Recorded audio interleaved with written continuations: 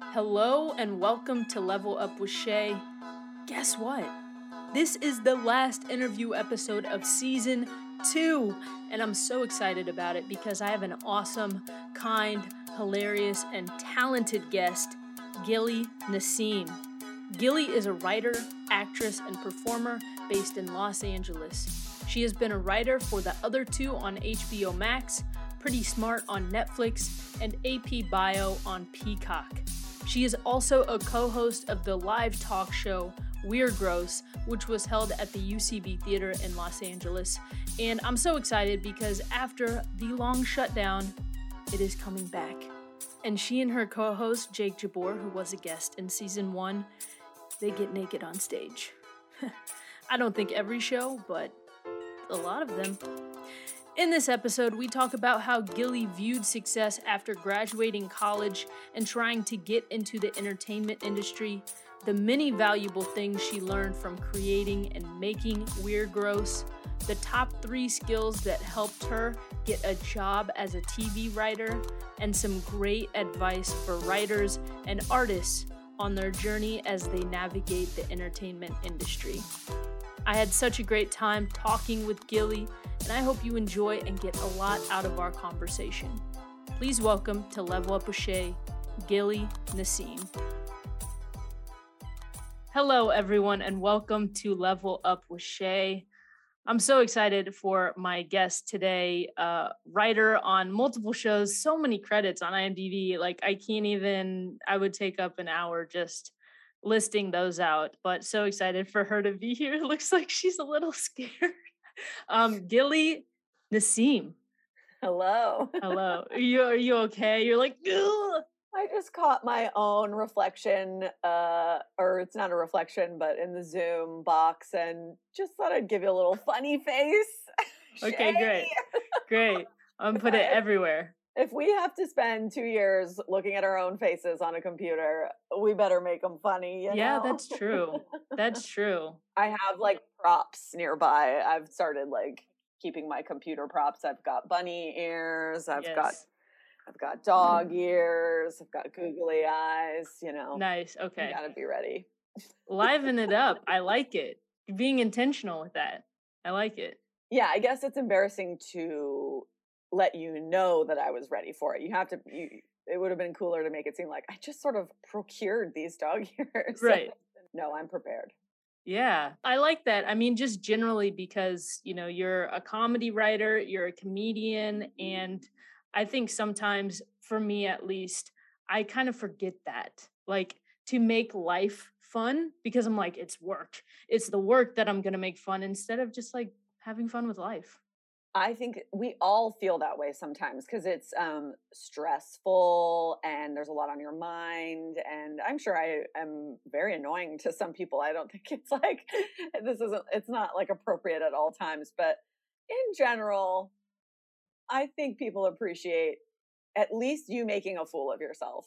I'm not trying to take up I'm not going to write a think piece about how bunny ears need to come back into the comedy landscape. I don't necessarily think they have a place, but yeah, being a fool, people don't mind as long as you can get back to work when it's time. Yeah.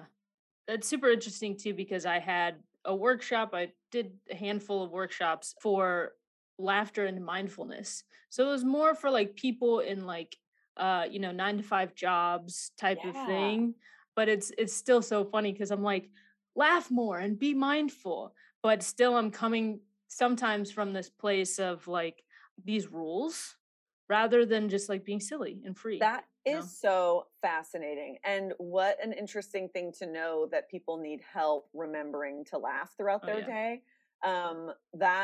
That's great. That's a wonderful thing to provide for people. Yeah. I'm so happy to hear that. Yeah, it was a great time in the pandemic. Cool. Well, I'm excited to talk about you. Yes, let's go.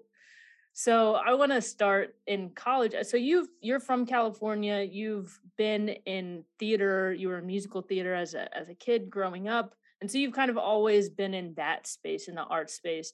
And then you went to college, you studied political science and minored in English.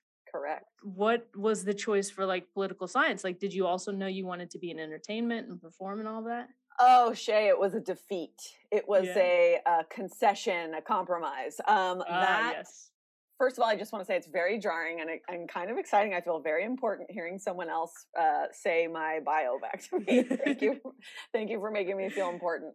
I was absolutely gunning to be an actor. It's like the only choice. In my fifth grade elementary school yearbook, I said I wanted to be a wildlife photographer, but I think that was like a lie. I think I already knew I wanted to be an actor, but I didn't feel like I was like special enough to say it. It Yeah. was all I ever wanted. I grew up around some kids who were doing it in the LA area, the suburbs of LA in the valley, and or people's parents who had some role in the industry. Not a ton. It was a big mix of all, none of my close friends, everyone's parents are like carpenter and like a Yeah. teacher, like, it wasn't like I was totally inundated with it, but it felt very possible. So I wanted it real bad. And I wanted to go, I took a scene study class. It was Cynthia Bain's Young Actor Studio. I've just followed a friend who was doing it. I started when I was 14, and everyone else in the class but me was on television. Like they were like the kids who move here for pilot season with one parent, and they have another parent in their southern home state taking care of their siblings, and they're just here like to living in the Oakwood apartments, it was still called that, and like just like trying to make their dream come true. And then I was like, my mom drove me half an hour to take this class. I like acting. And I looked old. I'm tall. You and me, I'm sure this happened to you too, where it's like, I was obviously a child, but people don't know what to do with you when you have height. Like you're a tree, like you must be old if you've grown this many inches.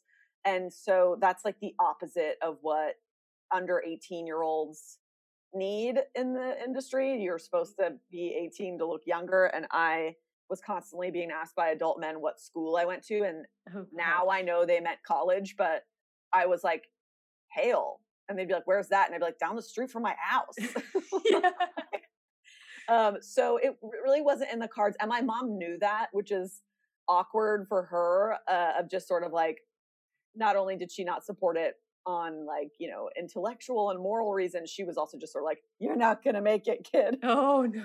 And so that was in my head a lot of just like, I'm not it. I'm not like, or maybe when I'm older, I can do it. But like as a child, I wanted it so bad, but knew it wasn't really going to work. I still I got an agent. I like looked it up in the yellow pages and showed up at a mall, and I skipped school. I had a special work permit that my mom signed. I don't know how I got her to sign it, but she signed it. And I would leave school to go to weird auditions, like by myself, which I don't think is allowed. I think if you're under 18, a parent has to be there. Oh, yeah. But somehow I never got any of these weird, like one was like a drug PSA or like a commercial for Dick's Sporting Goods, where the lady who was my agent told me I could show up in any sports uniform. So I wore my basketball uniform, and everyone else was wearing a softball uniform. And it was just sort of like, oh my gosh. Okay. At least I have something I can blame on why I didn't get this. So when it was time to go to college, I was like, I must go to NYU. There are no other schools. Movies had a big influence on me as far as like telling me about my future, like many of us. So to me, it was like NYU, if you want your dreams to come true, you can't have them without this key ingredient. Like it is step one, and it's a non-starter without it. It was like that serious to me. And my parents moved across the damn world to go to the schools in Los Angeles. They separately moved here from Israel and like happened to meet. And their big dream was that they were going to pay for the education of their children in this state that is full. California has a ton of state schools that are like good schools. So that was their plan, their dream. They worked so hard for it, and I was fucking it up by insisting I wanted to go to NYU. And they told me not to apply. I applied. I drove to the Doubletree Resort and did my monologues that I had gone to Barnes and Nobles and copied down out of a book, because I didn't have money to buy it. And also it just like didn't occur to me to buy it. I think because I did have jobs as a kid. I think I could have bought it, but I just was like, no, I'm just going to copy them down. I ended up getting in, but the like realities of paying for it. My family could not pay for it, and it's insane to even expect your parents to do such a thing. Like I feel properly stupid now.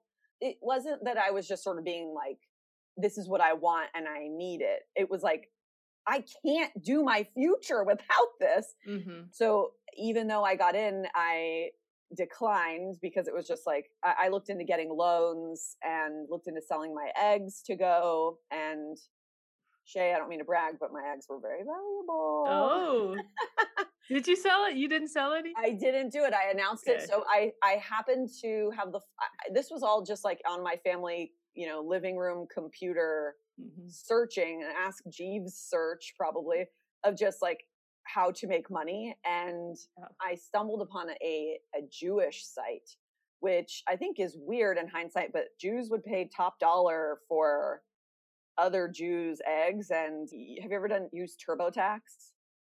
Maybe. So when you're using TurboTax, with every form you enter, there's a little tracker on the side that shows you your federal and state return. And it's like really fun to watch the number go up. And then if you put in a 1099, the number goes down. And it's like, so you're watching your value go up and down. Literally, it was that with every like stat I put in of like tall, big money, good grades, my GPA, big money, like just watching this like game show go up, and it would not have sustained any kind of payment, and my life would have been hell if I had a like long-term plan of donating eggs.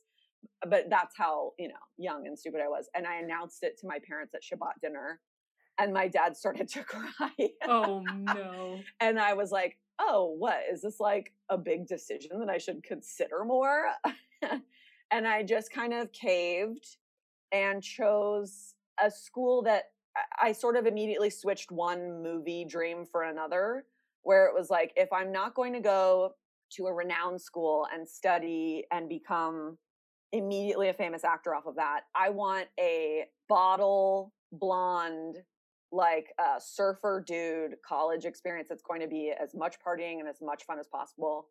And I chose to go to UC Santa Barbara of the California schools that I got into, and chose to just like totally not study acting at all. I was like, if I'm not, what's the point?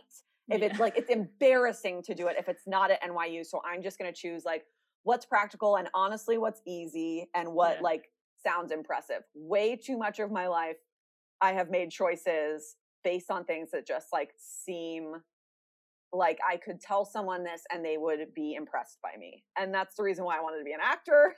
Yeah. It's the reason why I have a degree in political science. It's so silly. But I did really enjoy the classes. And like many of my friends who we talk about this, it's like, I would kill to take those classes now because I heard a lot of the sound of buzzing for 4 years of my education. Like I literally heard like wah, wah, wah, and like the dial tone. Yeah. Instead of actually taking in an education. But, maybe someday we'll go back. Because you're remembering stuff so you can get an A on your tests, you can get an A on your homework. Like that is the point of school. It's not to learn, it's to pass these tests. Yes, I aced. I'm good at school. I got really good at school of like, what do I need to appear like I'm doing well? I had a couple classes that all involved reading that were memorable. I took one class that was using science fiction to discuss politics. A lot of classes really satisfied both my majors. I also doubled in comparative literature, but that's too long to list. I just fucking read and took classes. But that was really cool. We read like Starship Troopers and discussed like, any good story is about something. And most sci-fi is representing a pretty, it's borrowing from some pretty clear political situations or wars or periods of time. So it's like, it doesn't take much to turn things into sci-fi from reality. So I definitely enjoyed it. I was about to try to make a stretch and say I use that in my work now, but I don't. I just still read sci-fi. Yeah. But the big thing that mattered was like week 2 of being at UC Santa Barbara, which is literally a college on the beach. Like people are wearing bathing suits underneath their tank tops and like teeny tiny Hollister shorts. It is the California college joke of a dream. It really was amazing. I was depressed. I was like, I can't believe that I ruined the rest of my life. Like I couldn't see the shining sun and glittering ocean and like rolling hills and hot people everywhere. I just was like so focused on this dream of mine having been dashed. But week 2, one of the short form improv teams performed at my dorm, and Shay, that changed everything. Yeah. Wow. Yeah. So that like saved the whole experience. And That's awesome. yeah, and that's why people should go to any school if they have the opportunity. The massive privilege, like as I'm sitting here, I what a shithead I was of like not wanting to be in this lucky place where my parents were paying for it. Yeah. That is like graduating college at 0 is an incredible privilege that I am realizing more and more as time goes, of just like, that is not everyone's case. And you can work hard and have no connections and still have had to hustle, but getting that leg up is so massive. So eventually the huge gifts that my parents gave me became very, very clear. And getting to do short form improv for 4 years it was a blast. It was a damn blast and a privilege. You triple majored in also short form improv. One of my teammates and I joked about that because he was a history major and we had a lot of the same classes, and it was just sort of like, yeah, we're doing these classes, but our blood, sweat, and tears are going into promoting this group. And every year we would audition new people, and it was like, it had some trappings of a fraternity or sorority in that way, of just like caring a lot about making sure this group will survive when we graduate. And like, yeah, I really do think I majored in short form improv if we're talking like hours spent and what I actually cared about. Yeah, it was buzzers and bells and party quirks for sure. Yeah. I get that. I mean, going to UCB for however many years, that's another college too. You know, it's 100%. Like just more classes. So I heard in an interview that I listened with you in the Why Won't You Date Me by Nicole Byer. Woo. And you said in the interview, you were talking about your friends, maybe from college or maybe from like high school, and you wanted to like reconnect with them. But at first you like kind of ran away because you were like, you wanted to get on the road to success. You just like wanted to go, you'll catch that success, and then you'll come back to them and everything will be cool. So I'm just kind of interested in knowing, what did success mean to you at that time? Oh, shit. That's a really good question. I think it meant a lot of surface level things that I thought equaled happy. Yeah. Because I wanted to be happy. But if I had to break down what happy meant, I wanted to be seen as interesting. So desperately wanted to be seen as interesting. My older sisters are identical twins. And I think that this is just like forever residual like resentment from that, of just like, they literally would walk into a room and people would be like, wow, so interesting. And it's like, give me a fucking break. They don't do anything. They just like listen to like Ani DeFranco and Nirvana and just like are mean to our parents. That is nothing to be proud of. Yeah. So yeah, I wanted to be interesting. I wanted to have a mansion that had floors that were see-through and that had fish in them. Yeah. I wanted the things that like little kids want way longer than other people did. Like I wanted to have like slides instead of stairs. And it's like, how do you get upstairs? But I wanted to be seen as interesting by people who wanted to date me. Like I wanted people like falling at their feet and just like coming involuntarily at the sight of me. And I think those were the big ones. Like, some pretty immature ideas of success. But to me, I wonder if it's an LA thing. I'll never be able to know. Cause I think all of us came to LA because we were so like taken by the entertainment industry. So I don't think it's just being from here, but I really was like, what's the best way to do that? Actor. Yeah.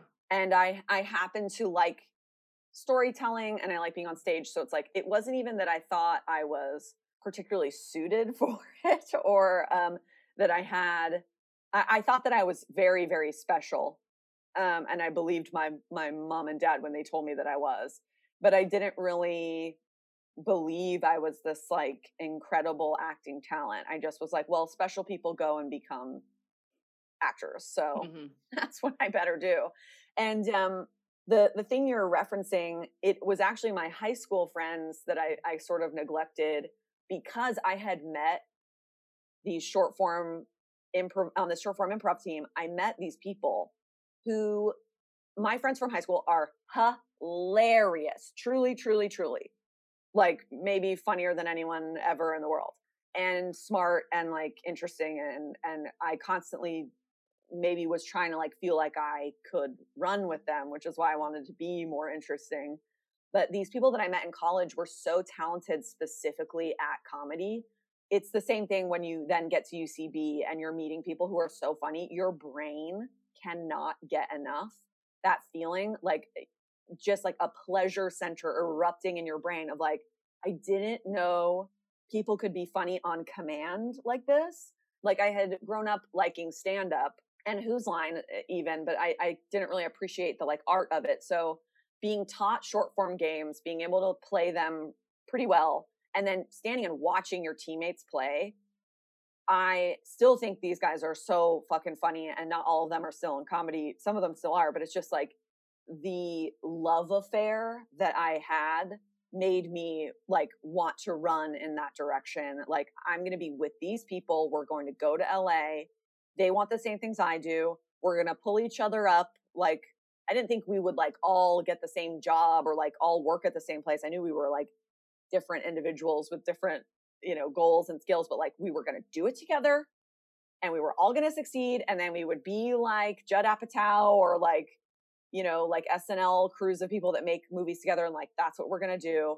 And that became the like slightly more specific goal of like, I don't just want to be an actor. I want to be a comedian, and I want to be a comedian with a group of friends like these guys who are, I say guys because I think unfortunately they were mostly guys, but we added so many women to the team, which was great.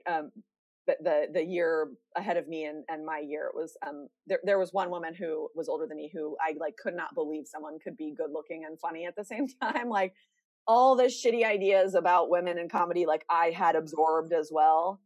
And she's hilarious. And I just was like, I need to put my nose down to the grindstone with these people until whatever success is possible can materialize, because like this is too fun. These people are too incredible. I believe in us. I believe in this. And I just was like, okay, as a group, we're going to go after this success. I feel like I'm giving the longest answers to you. I'm so sorry. No, that's okay. I'm here for it. But that's so interesting, because we do tend to like, when I moved out to LA, I was like, okay, you have to focus. Like you have to focus and have to leave this behind because it's such a grind out in LA. If you're not doing something, somebody else is doing something and they're getting ahead, ahead with quote unquote. I totally get it. We do get that kind of laser focus or tunnel vision, I guess, of just going, and we can't stop because then we'll be forgotten or we'll slow down or we'll get old or whatever it is. Yeah, I think too, when you said that, it made me think making my parents proud was Mhm. important to me. So they were kind of the only audience I ever worried about pleasing. My dad's an engineer. My mom is now a college professor. Later in life, she went and got a master's. So it's like, they're like professional, educated people who were literally came from nothing, like did everything themselves. I'm so proud of them. And my sisters and I have talked about this, that like we were aware that and everyone I think feels this way about their parents, no matter what their parents' job is. That's almost like arbitrary that I even mention it, but it's just like you feel that feeling of like our parents did something for us, so like at the very least we need to make it. And Yeah. they weren't pleased that I was doing something as amorphous as the entertainment industry. That's something they don't understand. But it didn't really matter. Like if I was going to do it, I needed to make sure that I was doing it all the way. Like not just sitting around waiting for something to come. That was my own made up contract of like, this is so fun. I want to do this for me. Mm-hmm. But the way that I'm going to approach it I better be able to like show the receipts of my hustle. Yeah. So like day jobs, aplenty, like there's like, I mean, of course, but it's a weird thing in our comedy community. Sometimes you'll be friends with someone for a few years and then you're finally like, why are you always available? What's going on? And then you find out like they didn't ever need a job. And right. I don't always think that's helpful. Even if it's your reality, it's like not necessarily helpful because those weird day jobs that I had all amounted to something, whether I could see it at the time or not, they all amounted to something. But yeah, that it's like, yes, let's do the grind, but it was like for your own integrity, let's like really go all the way. And it doesn't mean we know what we're doing or like where to start, but it's just like, I better have like 5 plates spinning to see which one is going to be the one that pays off. Yeah. Yeah, totally. And so obviously your view of success has changed over time. So what does it mean to you now? I do think it's still evolving. So I moved from wanting to be an actor to wanting to be a writer out of necessity because I couldn't get a job. So in my like late 20s, I finally started admitting to myself like, okay, maybe it's not in the cards for me. But people seem to keep telling me that I'm a writer or could be a writer. So it's like, okay, fine, let's fucking see this. And I think having been scrabbling away at one thing and failing, essentially, I failed. And then more recently shifting to something new that I am starting to work in.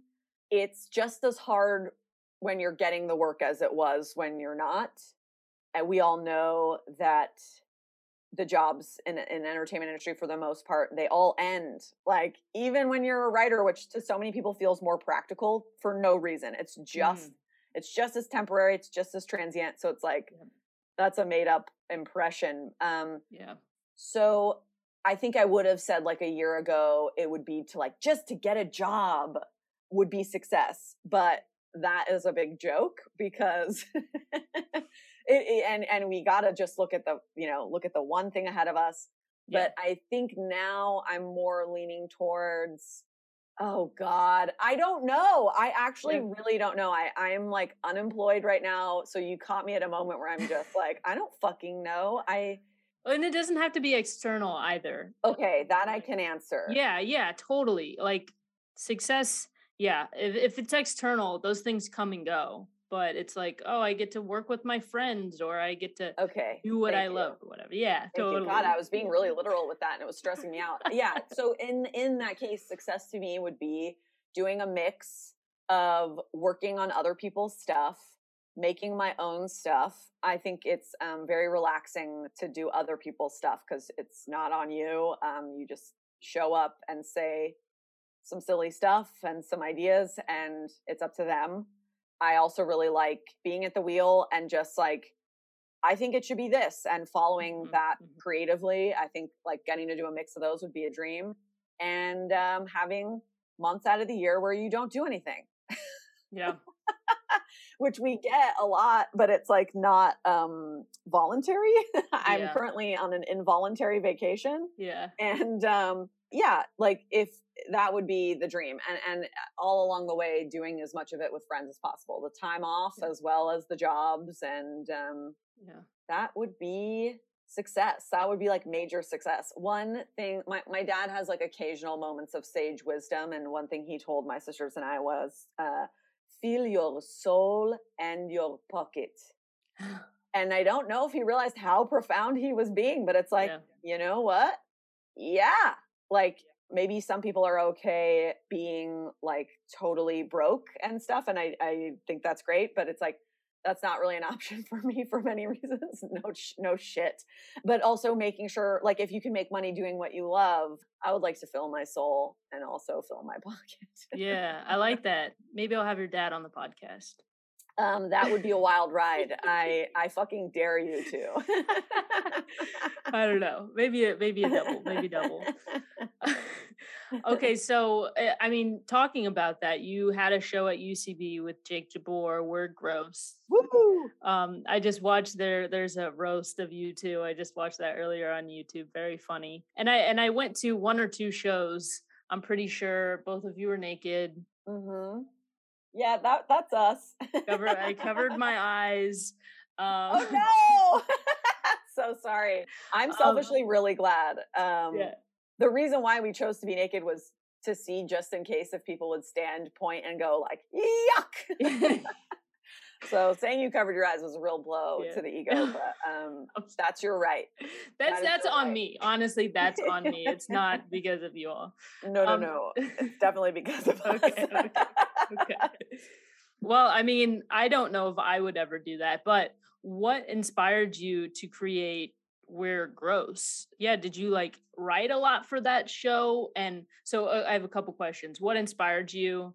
Were you like a big writer on that show? Because I've produced shows, but like it's kind of like a talk show, right? And there's a lot of writing that goes into it. And then what did you learn from that whole experience? And is it coming back?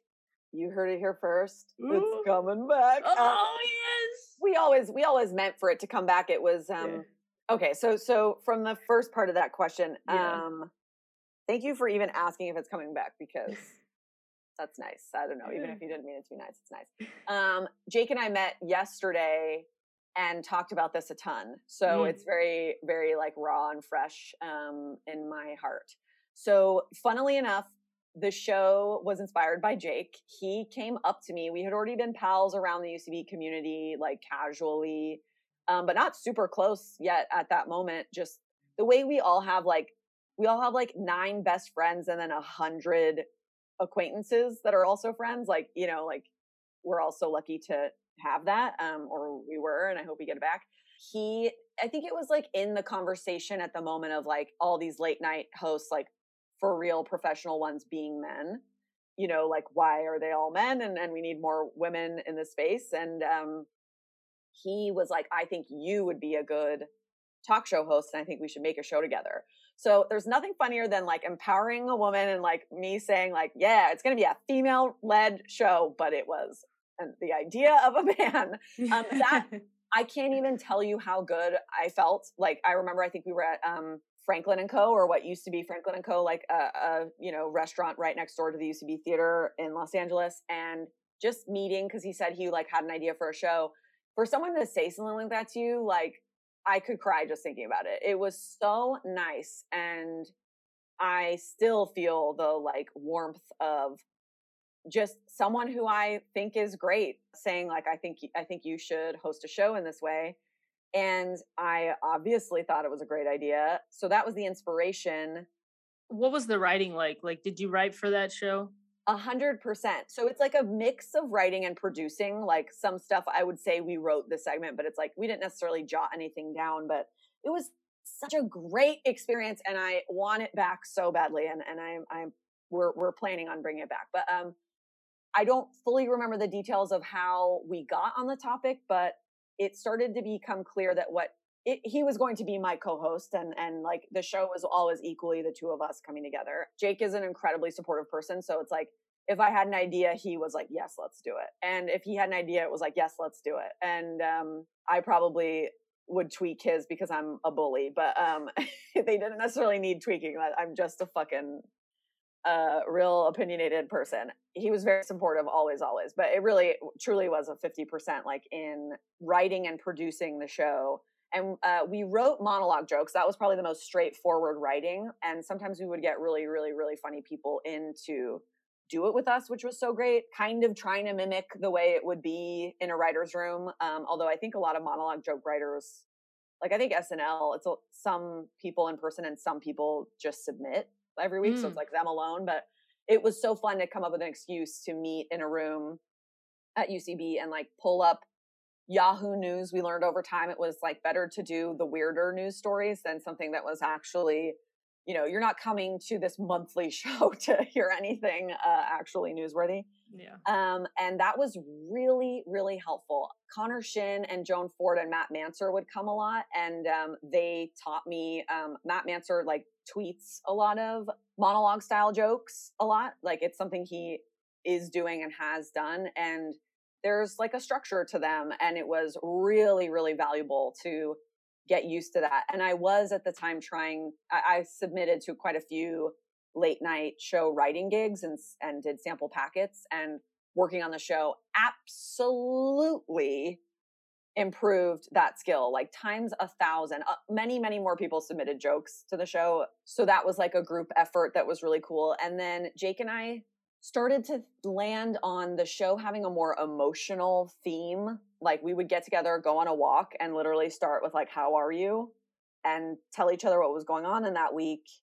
And it slowly turned into like, oh, that could be a segment in whatever way. Like he and I talked a lot about how both of us don't want children. That's something we've both known for a long time. And that turned into many segments. I had a couples therapist suggest that I have a child to save my relationship, just as like, that's an option I could do. And that was very upsetting to me. And that turned into a segment where Jake and I created PowerPoint presentations to see like, can another person convince us to have a kid? I always had the funniest UCB population that we could pull from to come and like do bits.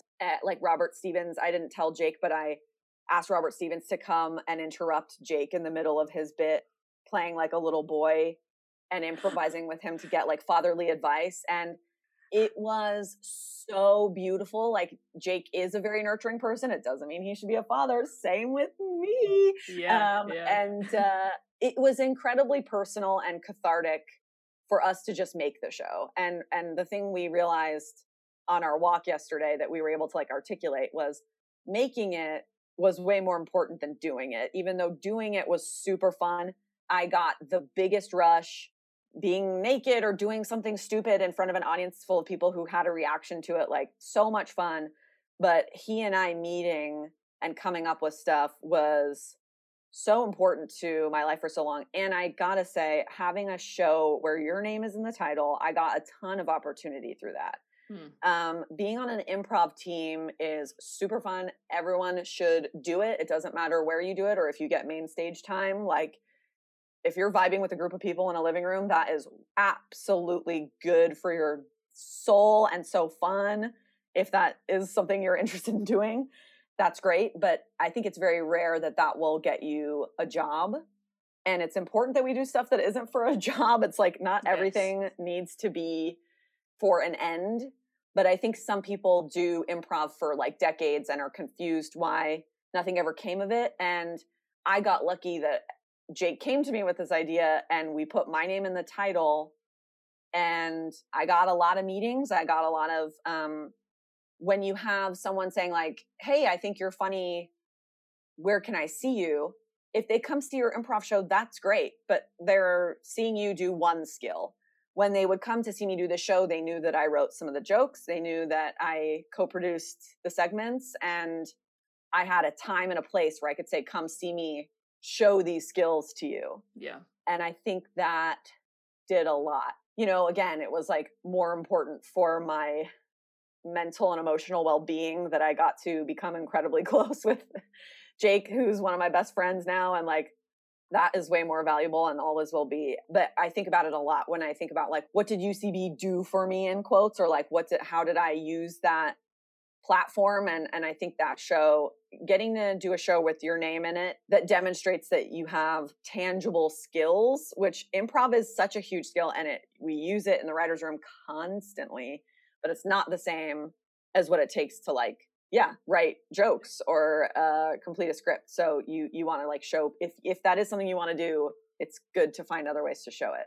Yeah, you brought up so many great points. I mean, one thing is making it versus the actual doing it and stage time. It's like people were like, well, I want to be on stage and I want to have this show. And that's kind of how it is working as well. The work takes a lot longer than just the hour show that you go and perform. Like, it's not just the show, it's all of the behind the scenes that you don't see. Even with the TV show, it's like, I want to be on that 30-minute episode. And it's like, yeah, but a lot more goes. There's pre-production, production, post-production. Like there's so much that goes into it that people don't really take into account, I think. There's like an army of people. A lot of the work that I've gotten to do has been during COVID. So I've been separated from the shooting process. And that's my like big goal dream. If I get the chance, is just like, I want in, baby. I want a location scout. What's that? Let me come. I want a seat in the van, I think is what they do. They all get in a van and they drive around. That seems fun. Yeah. But it's like, there's so many, like exactly what you're saying. It's just like, you don't have to like every single bit of it. There are times that are frustrating and tough. And I got anxiety doing the show sometimes, which I think is interesting. Like when you're changing over time, you also change as a performer, and that's okay. And I was really hard on myself about that, of like, this isn't as simple or easy as it was for me maybe 5 years ago, or like, I understand game. Why can't I get up and do it right now? Yeah. Like I get it. I teach it. And like, it's not always there for you. Like you being at your best isn't always there for you. So it's like, if you can like the environment that you're in, it's pretty important. And Yeah, being there through it all. I like it. So I want to talk more about your writing. You write for The Other Two, which is hilarious. oh, I hell yeah. love it. And then AP Bio. And I'm curious, what do you think, like, top 3 strengths for you gave you those opportunities? Interesting. And it could be like, oh, you wrote for years, you Yeah, wrote for for many sure. years, connections, you like really wanted it and you really focused on it, like mentors, mentorship programs, stuff like that. Yeah. I am good in a meeting. Hmm. Um, if you're listening and you're wondering, this bitch is good in one-on-one conversation, I don't think so. I am good in a meeting. When I've gotten to that point, I've mostly gotten the jobs. Yeah. Not all of them, but I've gotten them. Hmm. And I'm superstitious enough to knock on a little wood right now. I knocked on a treasure chest that I've had since I was little, because I Oh. believed in fairies for way too long, and it's full of weed now.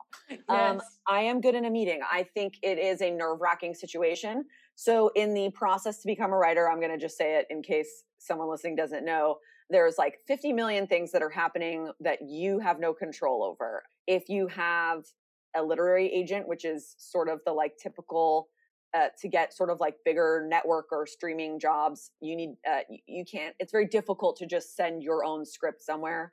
You have an agent who's heard that the job existed, heard that they're looking for people, and they have submitted you.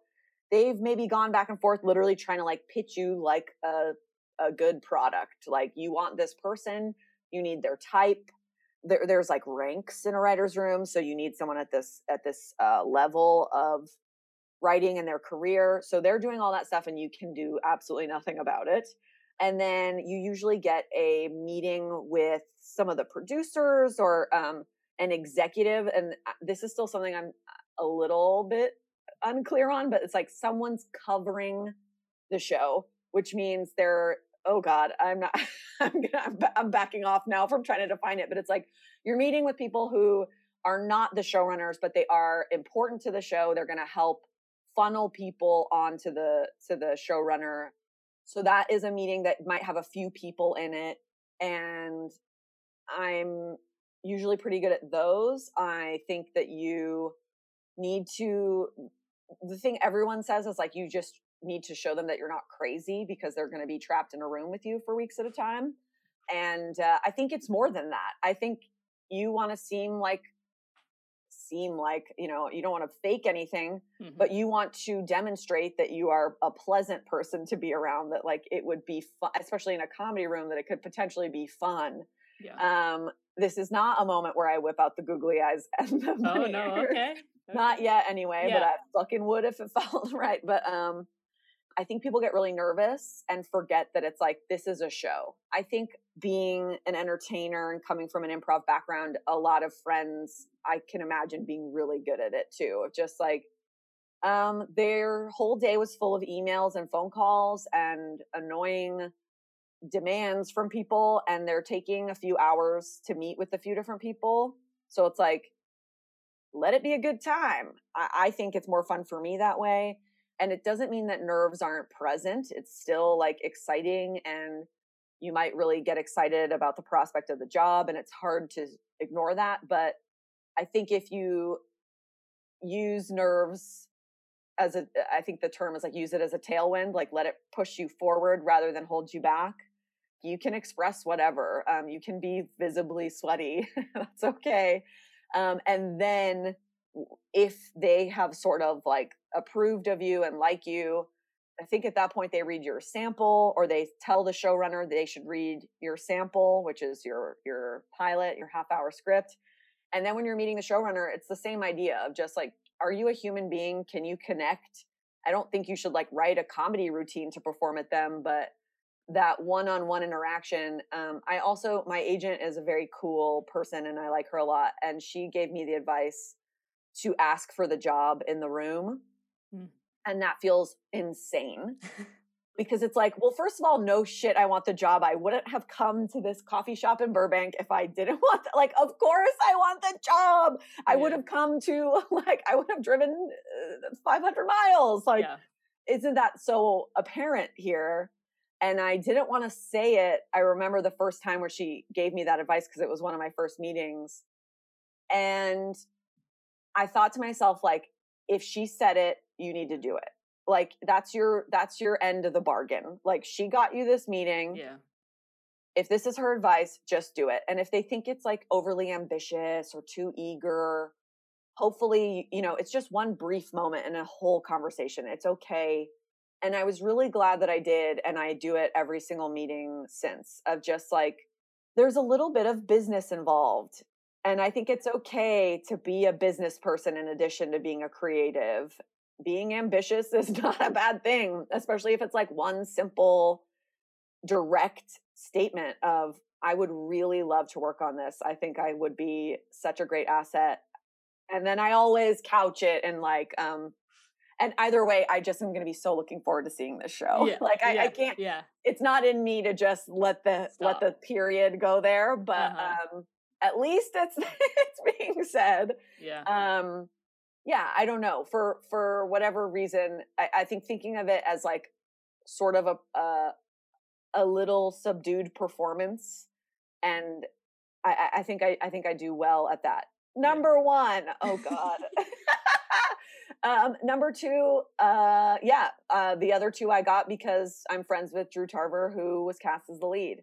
But I listened to your interview with Carl, and I mean, he said 50 million brilliant things. But one of the things that really resonated with me is like, so the showrunners asked Drew if he had, because they know he's a comedian, if you have friends that you want to submit.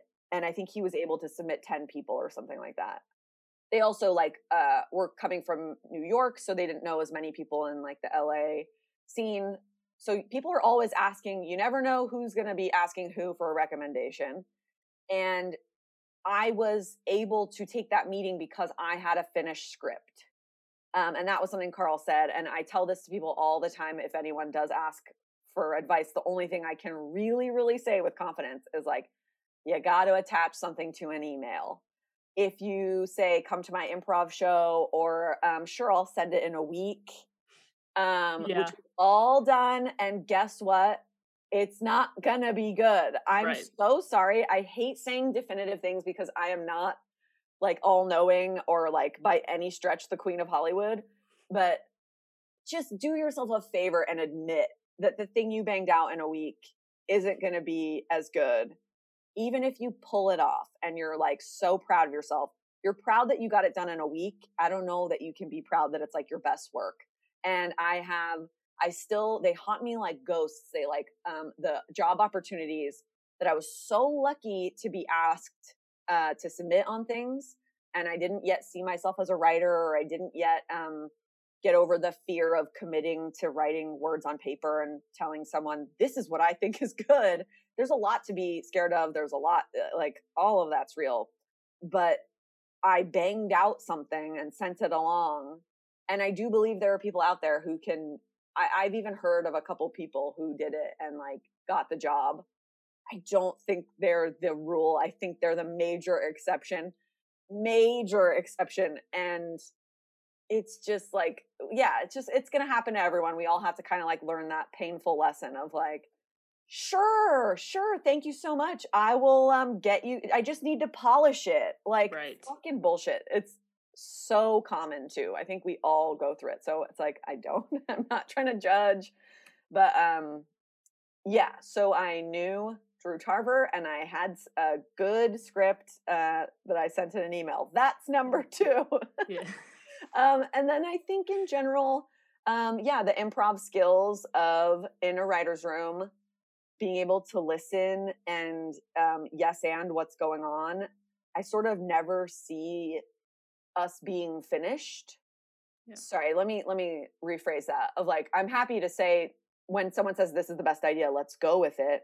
But if we haven't found that yet, I say I don't feel like there's like a bottom to that well. Not that like me alone can keep just like pitching brilliant ideas all day, but I think I'm a good member of a group of people who can keep pitching things all day and not like we can see things more than one way and taking things a surprising way. I think that's like a direct translation from having an improviser's brain and doing all those reps. I think that is my strong suit way more than like actually going and writing the script. But I really enjoy that as well of just like, okay, so nothing, like we're all kind of quiet. We're all kind of realizing something isn't working. We can go. Let's bounce some ideas off. Let's yes and each other. Like maybe I didn't say the right thing, but maybe part of it unlocked something for the other person or yeah, it's so that part I think so many of my improviser friends who aren't necessarily looking to be writers or like are maybe still too scared. It's like that part we've got. The discipline and like actually structuring and writing a script, that stuff is really hard to me. Yeah. Yeah. But that's 3. Thank you. Love it. Thank you for sharing all of those strengths. Thank you. And so I'm wondering, again, a couple questions like what was something that surprised you when you got into a writer's room that you were like, oh, I didn't think that this would be a thing. And what was something that maybe you expected to happen that kind of didn't? And it's okay also if that's hard of a question, you don't have an answer, but no, I want to. So something that surprised me. Writers are as emotional and dramatic as actors. And that's like a good thing. I just thought because it wasn't something I was pursuing all along and I didn't really like, I was a nerd for TV, but not for TV writers. Which is funny because now that I am one, I'm like, we're the ones who do the important work. I like totally, like I am a, card carrying proud member of the tribe. But I'm going to say we, because that makes me feel cool. We are artists. And I think a lot of people want to try to like intellectual brain themselves out of that. And some people are more inclined in that way for sure. But, and I think everyone does have like an amazing intellect if you're, even if you didn't go to, maybe especially if you didn't go to school for it, like, there's no like degree that makes you more intellectual than someone else in a writer's room. Like everyone is like a great deep thinker and thoughtful, and that's really cool. But there's also some tendencies to be like, everyone wants to talk shit and everyone wants like hot goss. Yes. And to be seen as cool and like, which shouldn't have surprised me, but it like totally did because I think I saw writing, I mentioned as like a more sort of practical version of a Hollywood job or like one of the branches of making a TV show, but it is not. Yeah. And then what was the second part? I'm so sorry. I mean, that's kind of it's kind of the same question. And I didn't realize it, but like, did you expect something going into a meeting? Because you kind of expected it to be intellectual in this like practical thing, but yes. But emotional. But I will say I also expected it to be more of like I think I joined this field like at a time where it's still predominantly white people, white men. I know now, have been a diversity hire, and it's like, that's not good. I am a white lady. Definitely not okay. There are more, I was expecting it to be like old white men, like 60-year-old. I know that's not necessarily old, but older, all white men. And the shows that I've worked on have had a lot of younger people. So that is promising. Yeah. And more of a mix of backgrounds, not enough. Okay, now we did both. Yes. Thank you. Yeah. I really wanted to know. Thank you for Mhm. that. So, okay, a couple more questions. What are you doing these days to level up? To level up, I am not fast. And I am leveling up by admitting that to myself. For a long time, I thought that if I could be the fastest, that would be like an asset that would be attractive to hire me. And that's not how I work. I can meet a deadline because you have to. But when I'm writing my own stuff, which I have the opportunity to do now, I'm like working on a project working on a pilot that I sold. Isn't that cool? Yes. How do Sorry. you? Okay, that's another question. Okay, go. Okay. Yeah. Sorry. I am making this the longest episode of your No, podcast, I'm sure. Feel free to ask anything. But yeah, just admitting to myself, I guess this comes from my anger at trying to bang something out in a week when you clearly have nothing. This is explaining that passionate feeling, because I'm fast in a lot of other ways. I can be quick-witted, but when it comes to sitting at my computer and writing a script, I find that to be very hard. It still is hard for me. There's a formula. I understand the formula for writing pilots, but it doesn't make it easy. It just is a good place to start. For me personally, it doesn't make it easy. So I am leveling up by continuing to work and make things, and allowing myself to like get rid of this pretense that I'm supposed to be really fast. And if you're not fast, you're not as smart, or you're not as good at this, or you must not be this like wonderkind like you saw yourself as. And it's like, that is not true. If people like what I send them and I'm meeting the deadlines, I can allow myself to make something good in whatever fucking time it takes. And some days that means you sat at your computer and you couldn't make yourself write, your head wasn't in it, but I wrote 6 things that later I'll use, and it's like, oh fuck, this is going to take longer and I don't want it to, but it's like, so what? Yeah. That's how I'm leveling up. Yeah. I love that.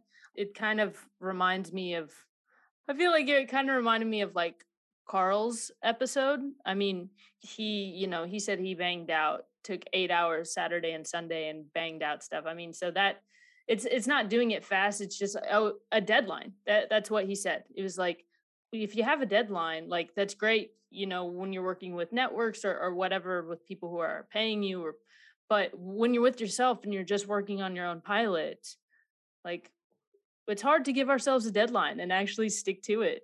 Totally. Yeah. And for the record, what Carl was doing, he then mentioned how many revisions it went through. Right. He didn't say at the end of a weekend, it's done. I'm expecting this to be good enough.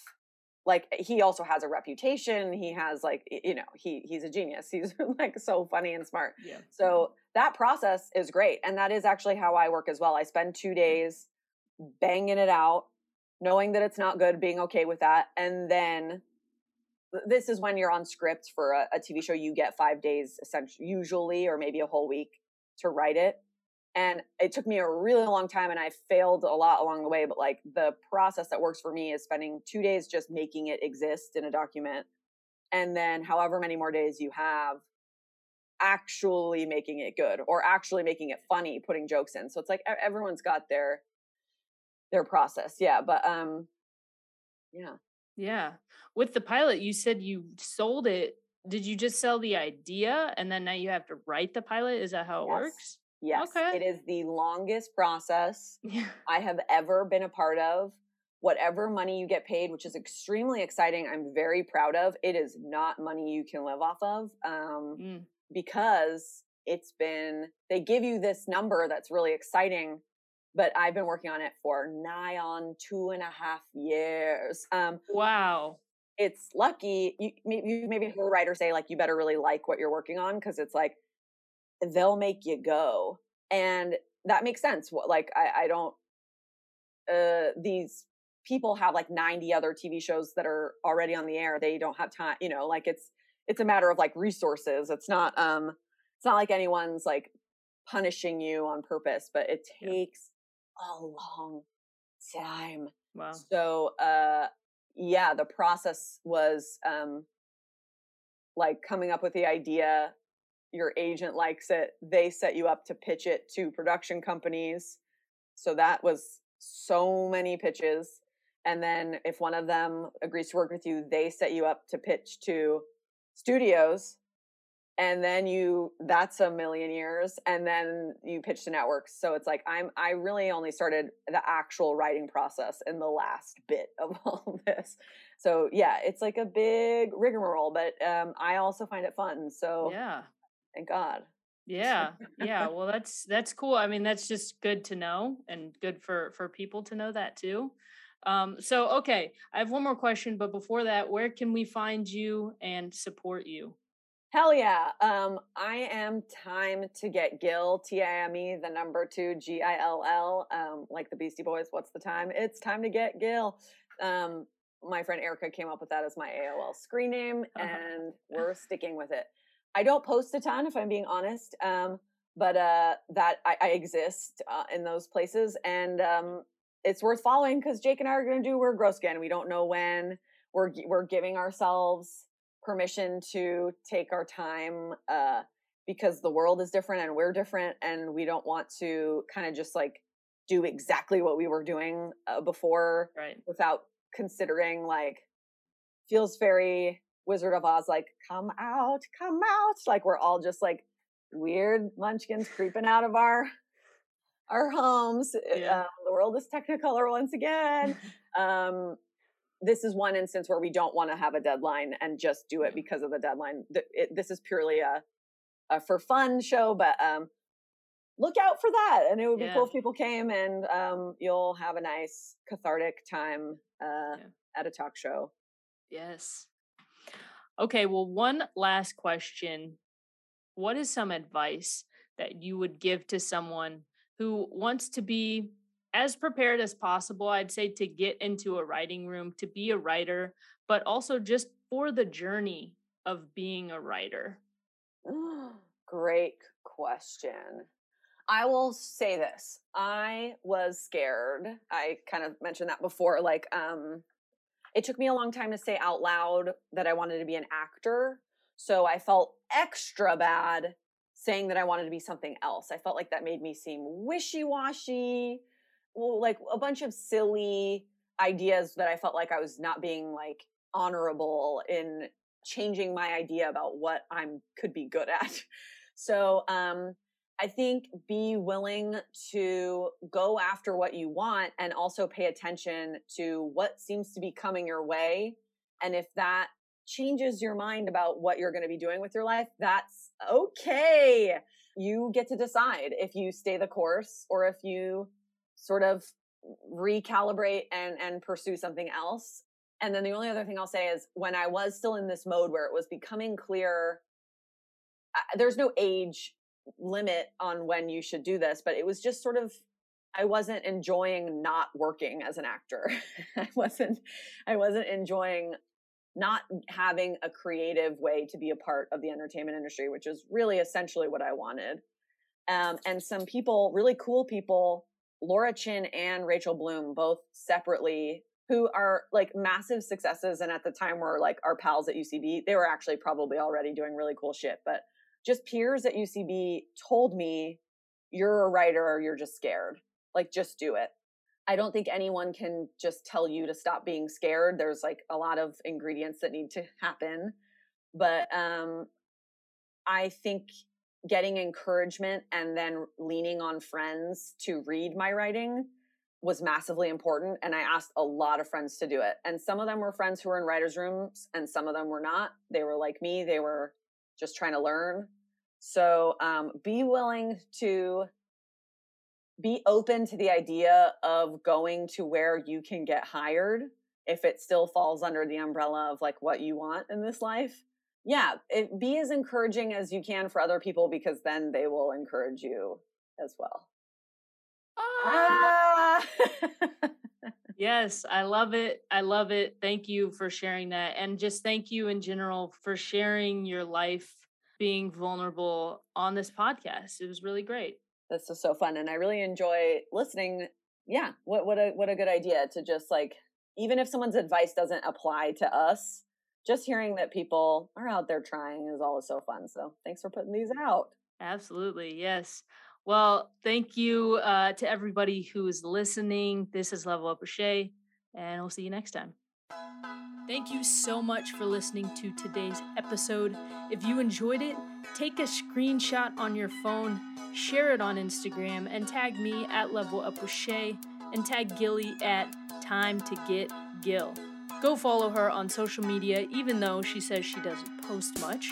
At least go to her page and look at her beautiful golden retriever pup. So cute. All of the links you need to find her and her pup, Wilma, are in the show notes. Subscribe to Level Up with Shay wherever you get your podcasts. Again, thank you so much for being here, especially since it is the very last interview episode of season 2. It's been great. But I'll see you in some solo episodes coming up. Until then, it's time to level up.